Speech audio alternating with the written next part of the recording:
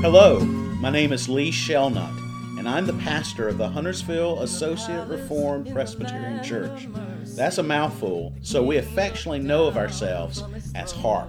We at HARP welcome you to the podcast of our preaching and teaching ministry. We're grateful that you've joined us. If you're encouraged by what you hear, we'd love to have you subscribe. We believe in the power of God's Word, and we love sharing the glorious good news of the Lord Jesus Christ as we preach and teach through the pages of Holy Scripture. So join us now as we open up God's Word. This is the invitation.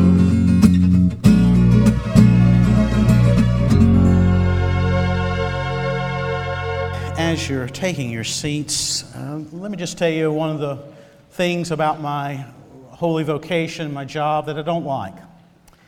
And that thing that I don't like is that through the public ministry of preaching and teaching, but also through the private ministry of counseling and visiting with people, I often have to, through the conversation or through the preaching, delve into things that hurt. It's sort of like pulling the bandage off of wounds. And it hurts. But there's a purpose in doing that. What's the purpose? To apply the healing balm of the gospel where it hurts. This morning, I'm going to call you to go where it hurts. I'll call you to go there, not to inflict pain as my end goal, but to apply healing balm. We're going to a tough passage. We're going back to 2 Samuel chapter 12. We're going to verses 15 through 25. And then I want you to have a Bible close by, or your Bible app on your phone, or a Pew Bible. And if you use that Pew Bible, just leave it on the pew. Afterwards, we'll know which ones need to be wiped off. I want you to be able to go to Psalm 51. So we're going to be at 2 Samuel chapter 12 and Psalm 51. But to be in the right frame of mind to hear these passages, let's go here. I want you to imagine with me that time in your life. It could be right now, or it could have been years ago, in which you prayed the most fervently that you have ever prayed. The most intensely as you've ever prayed. Why were you praying that way? What was the reason? What was causing you to pray in that way? Maybe it was the health of a dearly loved family member. Maybe it was a loved one that was near the point of death. And you're crying out unto the Lord to heal. You're crying out to the Lord to spare. Or maybe it was a relationship, or it is a relationship that's just gone sour. It's gone sideways. It's terrible, and you're ripped apart inside, and you're crying out to the Lord to maintain, to heal, to bring back together. Or maybe it's a relationship that you don't have and you desire. Or maybe it's a battle with a sin. A sin that you feel like you fall into again and again and again. A besetting sin that always seems to have its foot on your neck with a sneer on its face. I don't know what it is, but there is a time in your life where you pray fervently. Pour out your heart. Maybe it's right now. But whenever it was, I want you to think about the pain that motivated, that fueled that prayer. And if you go there with me to that hurt, you're better able to hear this text. Let us read God's holy word. 2 Samuel chapter 12, beginning with verse 15. Then Nathan went to his house. Nathan has been sent by God, and he does God's bidding, and he reveals the sin of David. He opens him up. He slides in the rhetorical sword, and he's right there, and he says, "Thou art the man. Thou art the man, and this is what's going to happen because of your sin, but you shall live." And then he goes home. Remember, David confessed his sin, and Nathan goes home. Verse 15 continues, though. And the Lord afflicted the child that Uriah's wife bore to David, and he became sick. David therefore sought God on behalf of the child. And David fasted and went in and lay all night on the ground. And the elders of his house stood beside him to raise him from the ground, but he would not, nor did he eat food with him. And on the seventh day, get that, 7 days he's doing this. On the seventh day, the child died. And the servants of David were afraid to tell him that the child was dead, for they said, Behold, while the child was yet alive, we spoke to him, and he didn't listen to us. How then can we say to him, the child's dead? He may do himself harm. But when David saw that his servants were whispering together, David was no dummy. David understood that the child was dead. And David said to his servants, Is the child dead? And they said, He is dead. Then David arose from the earth, and he washed and anointed himself, and changed his clothes, and he went into the house of the Lord. Nathan had gone to his house, now David's going into the house of the Lord and worshiped. And he then went to his own house. And when he asked, they set food before him, and he ate. And then his servant said to him, What is this thing you've done? You fasted and wept for the child while he was alive. But when the child died, you arose and ate food? And he said, While the child was still alive, I fasted and wept. For I said, Who knows whether the Lord will be gracious to me that the child may live? But now he is dead. Why should I fast? Can I bring him back again? I shall go to him, but he will not return to me. Then David comforted his wife Bathsheba, and he went to her, and he lay with her, and she bore a son. And he called his name Solomon, derives from shalom, peace. And the Lord loved him, and sent a message again by Nathan the prophet. So he called his name Jedediah, loved of the Lord, because of the Lord. Now, if you will, go over to Psalm 51 with me. For Psalm 51 gives us the prayer, at least a portion of the prayer that David is praying as he's laid out before the Lord, as he's fasting, as he's during that time period of 7 days. Here's a portion of that prayer.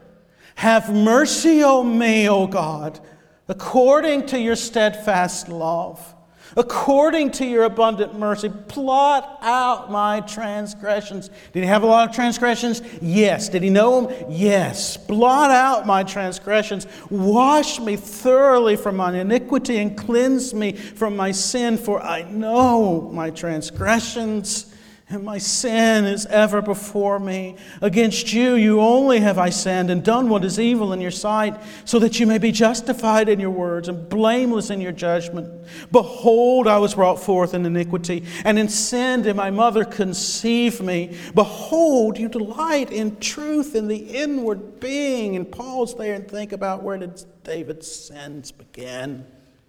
In his inward being. Behold, you delight in truth in the inward being, and you teach me wisdom in the secret heart. Purge me with hyssop, and I shall be clean. Wash me, and I shall be whiter than snow. Let me hear joy and gladness. Let me hear joy and gladness. What is he praying to hear? The joyous cries of a child? Let me hear joy and gladness. Let the bones that you have broken rejoice. Hide your face from my sins. Blot out all my iniquities. Create in me a clean heart, O God, and renew a right spirit within me. Cast me not away from your presence, and take not your Holy Spirit from me. Restore to me the joy of your salvation and uphold me with a willing spirit. Then I will teach transgressors your ways and sinners will return to you. And pay attention to this next verse. Deliver me from blood guiltiness. Oh God. O God of my salvation, my tongue will sing aloud of your righteousness. O Lord, open my lips, and my mouth will declare your praise. For you will not delight in sacrifice, or I would give it. You will not be pleased with a burnt offering. The sacrifices of God are a broken spirit, a broken and contrite heart. O God, you will not despise. Do good to Zion in your good pleasure. Build up the walls of Jerusalem. Think about it. He has not done his duty to Jerusalem. And he recognizes it. To good to Zion in your good pleasure. Build up the walls of Jerusalem. Then you will delight in right sacrifices, in burnt offerings, and whole burnt offerings. Then bulls will be offered on your altar. The word of God for the people of God. Thanks be unto God. We don't have time to unpack one of these passages, much less two, and there's so much here. But what I want us to do is I want us to have both passages in our minds as we consider some conundrums of our faith. Conundrums that we find here reflected in these texts. What are conundrums? It's a fancy word, children. What are conundrums? Conundrums are problems, they're puzzles, they're difficult problems or questions that we face that we want to find answers to. And by God's grace, sometimes we can find answers, at least some answers, but yet we still find ourselves not necessarily fully satisfied with the answers that we find. But we've got a measure of answer to such problems. We've got conundrums before us that need to be teased out. These puzzles need to have some sort of resolution. We have them here in David's prayer. We have them here in the death of this precious boy. We have them here at the birth of Solomon. What are these conundrums? These are the ones I see. The first one is this: the conundrum of the goodness of God in the death of a child. The conundrum of the goodness of God in the death of a child. And we're faced with this conundrum right off the bat, aren't we? And it's part of life, isn't it? And we can't avoid it if we look at 2 Samuel chapter 12. We're confronted right off the bat in verse 15. And the Lord, the writer's not bashful. The Lord afflicted the child that Uriah's wife bore to David, and he became sick. And if you glance on down to verse 18, and on the seventh day, the child died. The child died. Conundrum of the goodness of God in the death of a child. Yes, the sins of the fathers can affect the sons, the children, to third and fourth generation. Go on and go on. Yes, we recognize that the sins of the fathers can affect us personally. We all know something, no doubt about that. We not only know it personally, we know it as a culture, do we not? The sins of our fathers still have ramifications even to this day. Yes, that's true. And yes, this was a temporal punishment of David, yet it was borne by his son. And yes, that's something of a foreshadowing of the Son of David who is to come. Yes, yes, yes. And yet, the child who dies is a little baby, 7 days old. No fault of his own. That little boy, that little baby, that little precious child did not have a rap sheet like his daddy had. He did not have a criminal record like his father who was king had, did he? And it doesn't seem right to us, does it? But dear ones, as a good and biblical and wise evangelist has put it, not only, we have more than one problem. Our problem is not merely that as sinners we've got a rap sheet, a record of criminal wrongs, a record of sins against God and against others. It's not merely that we have a bad record, but we also have a what? A bad heart. And didn't David acknowledge that in his prayer in Psalm 51? Did he not say in verse 5, Psalm 51, "Behold, I was brought forth in iniquity, and in sin did my mother conceive me." Every human being, apart from the Lord Jesus Christ, is born into this world as a what? Sinner. We bear original sin. We are found in our covenant federal head, Adam and Eve. And when they fell, what happened to us? We fell.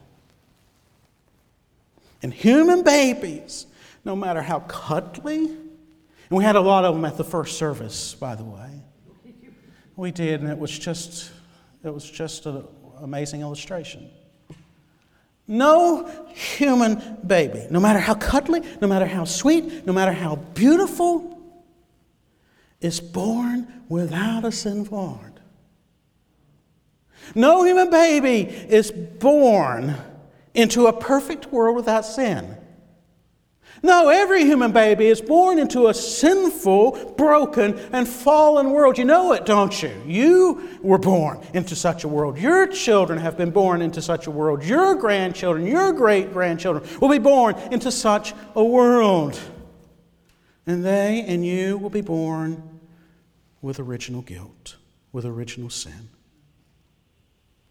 And get this, dear ones, sometimes God, in His unfathomable wisdom, He does not stay or stop the hand of this broken, fallen world.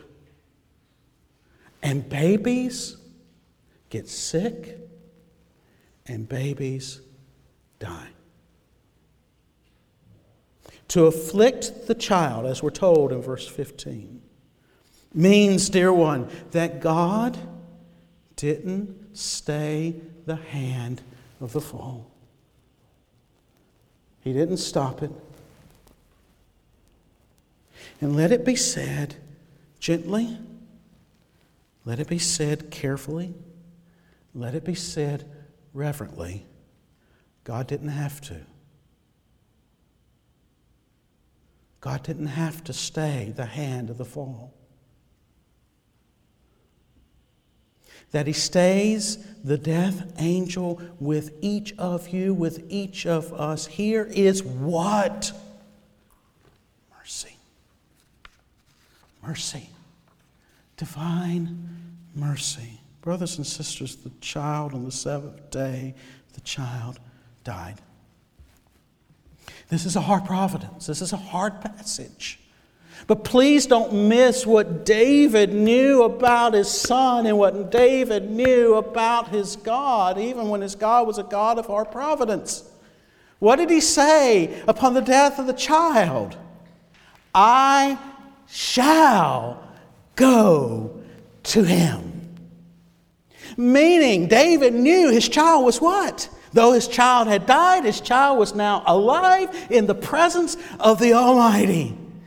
In the presence of the perfect, glorious Father. And one day, by God's grace, He would be there with him. Yes, the child passed through the portal of death, but he passed into the presence of the perfect Father.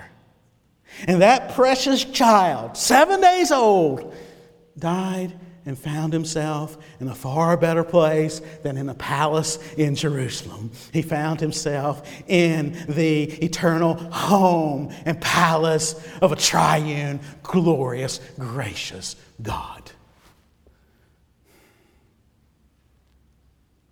And guess what? David joined him. David joined him. And guess what, dear ones? David and his precious baby boy And I don't know, in heaven, in the presence of God, the spirit of that baby, is that spirit now mature? I don't know, but this I know. David and his boy are in the presence of Almighty God now.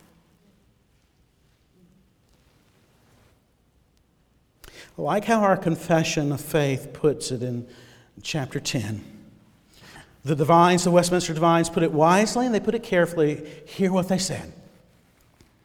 Elect infants dying in infancy are regenerated, born again, and saved by Christ through the Spirit who worketh when and where and how He pleaseth.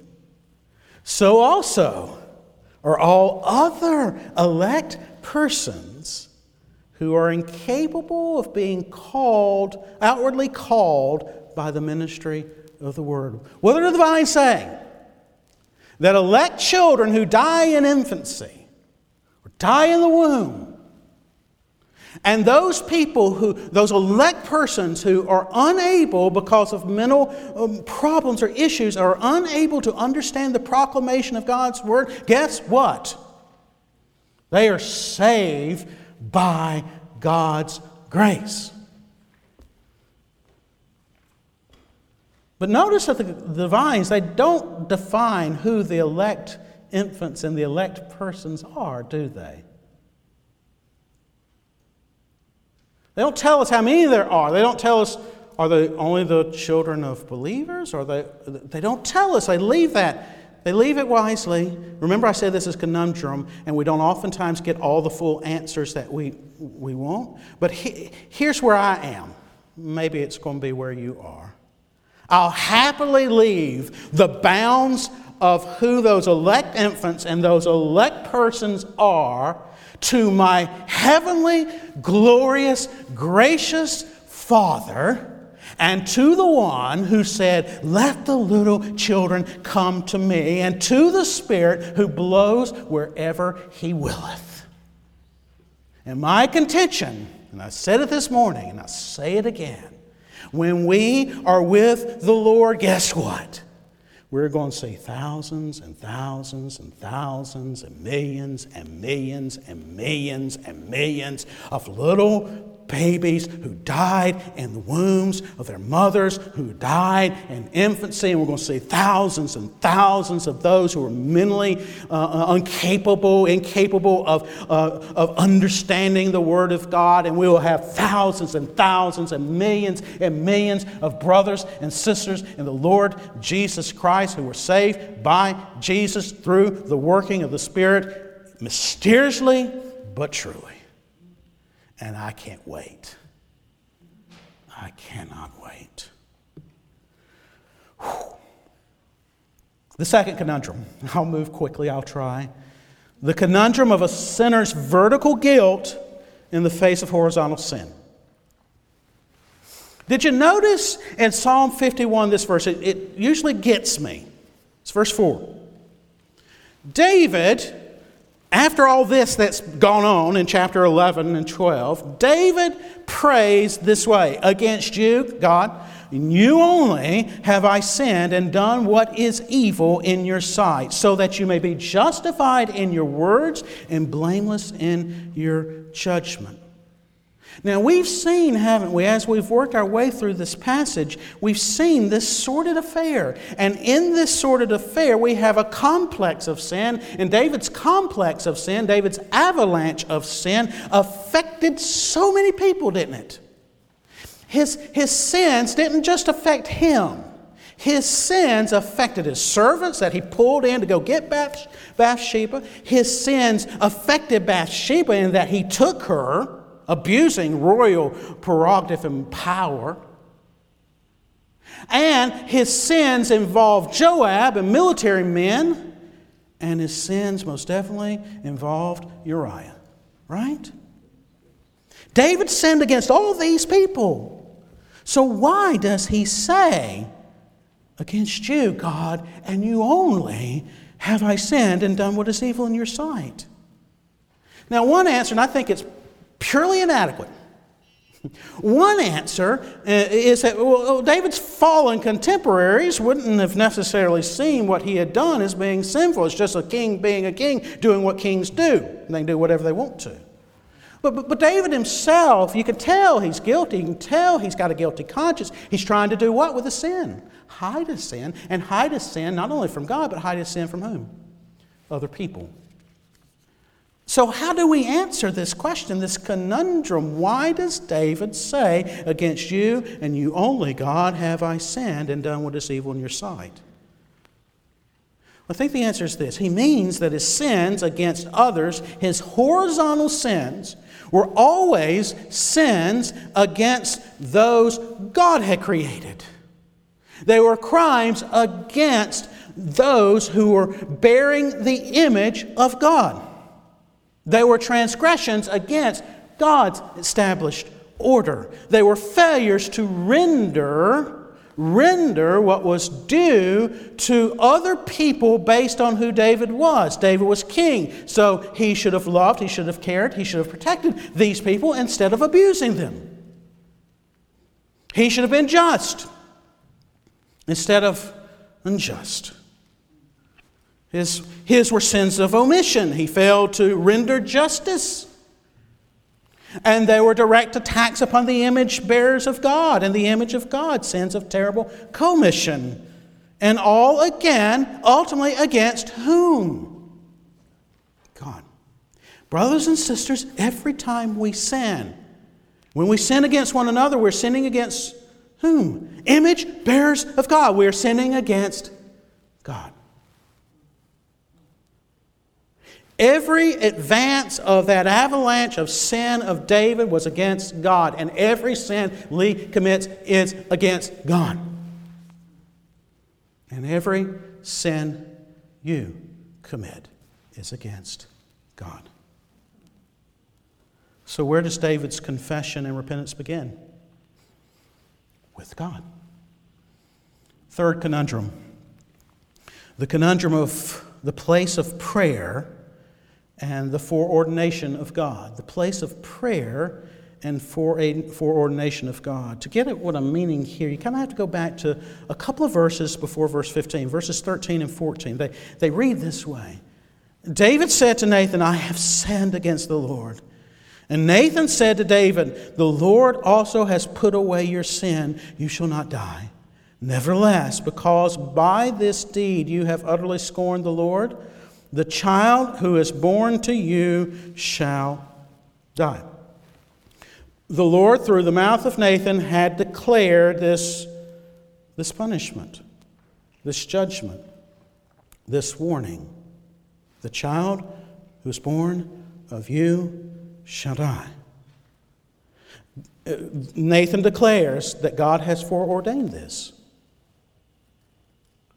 God has declared that this child of this immoral affair, this precious baby, will pass away.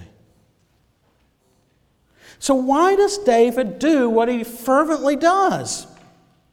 God's declared it's going to happen. And yet what does David do? He cries out. He prays. He fasts. He lays out for not just 5 or 10 minutes, but for what? He does all this. He keeps this up for how many days? 7 days. Why?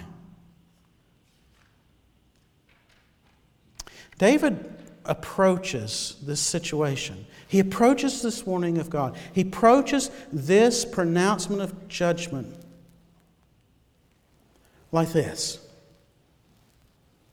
Maybe the Lord is giving me this warning, but what he means is that if I confess and if I repent, he will relent. And if I don't, he won't. Right? Do y'all remember the story of Jonah? Jonah is called to go pronounce judgment upon Nineveh, doesn't he? And he does, reluctantly, but he finally does. And he says after 40 days, this is going to happen, right? It's going to happen. And what, by God's grace, do the Ninevites do? They confess. They seek forgiveness. And what does God do? He relents from what he had said in his declared word. Why? Because the secret will of the Lord was to save Ninevites. And David is kind of thinking that way. Maybe God is going to use my prayers in His eternal plan, in His mysterious will, to bring about a wonderful, surprising answer, and my child, my baby, my boy will live. That's good theology. That's bold praying. That's the way we should pray. I'll tell you a quick story about Alexander the Great. Alexander the Great had this is told by several pastors and commentators. Alexander the Great had a court philosopher. But the court philosopher was known for blowing through money. And the court philosopher, his money bag was empty. And he decided he's going to go to Alexander the Great to get some money, ask for some money, because he knew he was favored by Alexander the Great. So he goes in and he asks Alexander the Great if he could have some financial assistance. And Alexander the Great said this to him. He said, go to the treasurer and request whatever you want in my name. Whatever I want? Yeah, whatever you want. So he goes to the treasurer. Now the treasurer is there, and here comes this spendthrift. He knows he's a spendthrift. He comes in and says, I want, it would be the equivalent in our day, I want thousands and thousands and thousands and thousands and thousands of dollars. I don't want just a little bit of money to tide me over to my next paycheck. And the treasurer is like aghast. You got to be kidding me. So the treasurer goes to Alexander the Great. Did you say this? Did you say it's okay for him? You are going to give him, sire, this is a ludicrous amount of money. This is absurd. This is unreasonable. Surely you don't intend for me to write this guy a check for that amount, because you know what he's going to do with it. He's going to blow it. Alexander heard him out and then responded, let the money be instantly paid. I am delighted in this philosopher's way of thinking. He has done me a singular honor. By the largesse of his request, he shows the high idea he has conceived, both of my superior wealth and my royal generosity. Give him the money. He asked boldly, didn't he? Because he knew Alexander favored him. He knew Alexander was rich. He knew Alexander was generous. Dear ones, make big requests of God. Don't be bashful. Who knows? In His secret, mysterious will, His answer might be yes. And I'll give you even more. I'll bless you even more. Don't hold back. And yet, as you and David and Job and Paul knew, God doesn't always answer our prayers in the way we desire. So let us approach these deep prayers with a heart like David. Who knows whether the Lord will be gracious to me that the child may live. But then when the answer comes back, not in the way we want, if that answer is not a part of His secret, mysterious will, let us be like David. Verse 20, then David arose from the earth and washed and anointed himself and changed his clothes, and he went into the house of the Lord and worshiped. Lastly, the conundrum of sovereign grace for sleazy sinners. The conundrum of sovereign grace for sleazy sinners. If you go back to Psalm 51, I would encourage you to do so and look at all those petitions, all those things, all those ways that David cried out unto the Lord, and guess what God did? He answered him. He answered him. Verse 14, deliver me from blood guiltiness, O God. Did God deliver him? Yes. Did God forgive him? Yes. Who got credited for Uriah's death? You know the answer. David? Jesus. Jesus. Jesus. And then his faith when he said, why should I fast? Can I bring him back again? I shall go to him. And then verses 24 and 25, what does he do? He has confessed his sins unto the Lord. He's repented, and now he's turning to whom? Bathsheba. And what are we told he does? Does he take her? No, he goes in and he does what? Consoles her. And that's implying that he confesses to her, and he pours out his love for her, and he consoles her. And the Lord gave them a son, Shalom, Solomon. And then finally, and we didn't read it, but you can look at it later. I'll just read you one verse, verse 29 at the end of chapter 12. You know, David's sin was not merely against God. David's sin was not merely against Bathsheba. David's sin was against the Israelites. He had failed to do his kingly duty. But now notice in verse 29. So David gathered all the people together and went to Rabbah and fought against it, the Ammonites, and he took it. Success. He's now doing what kings should do in leading their people in war. And what are we seeing in all that? God's amazing, sovereign grace at work in the heart of a sleazy sinner. And child of God, if you are a child of God and you're trusting in Christ, look into the mirror. Look into the mirror. God's grace is poured out for you. And how can such unfathomable grace be at work in David's life? And how can such unfathomable grace be at work in your life? Because the greater Son of David, greater than that 7-day-old baby boy, the greater Son of David came and bore your sins upon the cross. And he was buried, and on the third day, he was resurrected for you, for you, for me, for David. And he extends his grace to you now. If you've never placed your faith and trust in this Jesus, today is the day of salvation. Turn to him. Let's pray. Lord, we thank you for the grace that is ours in Jesus Christ.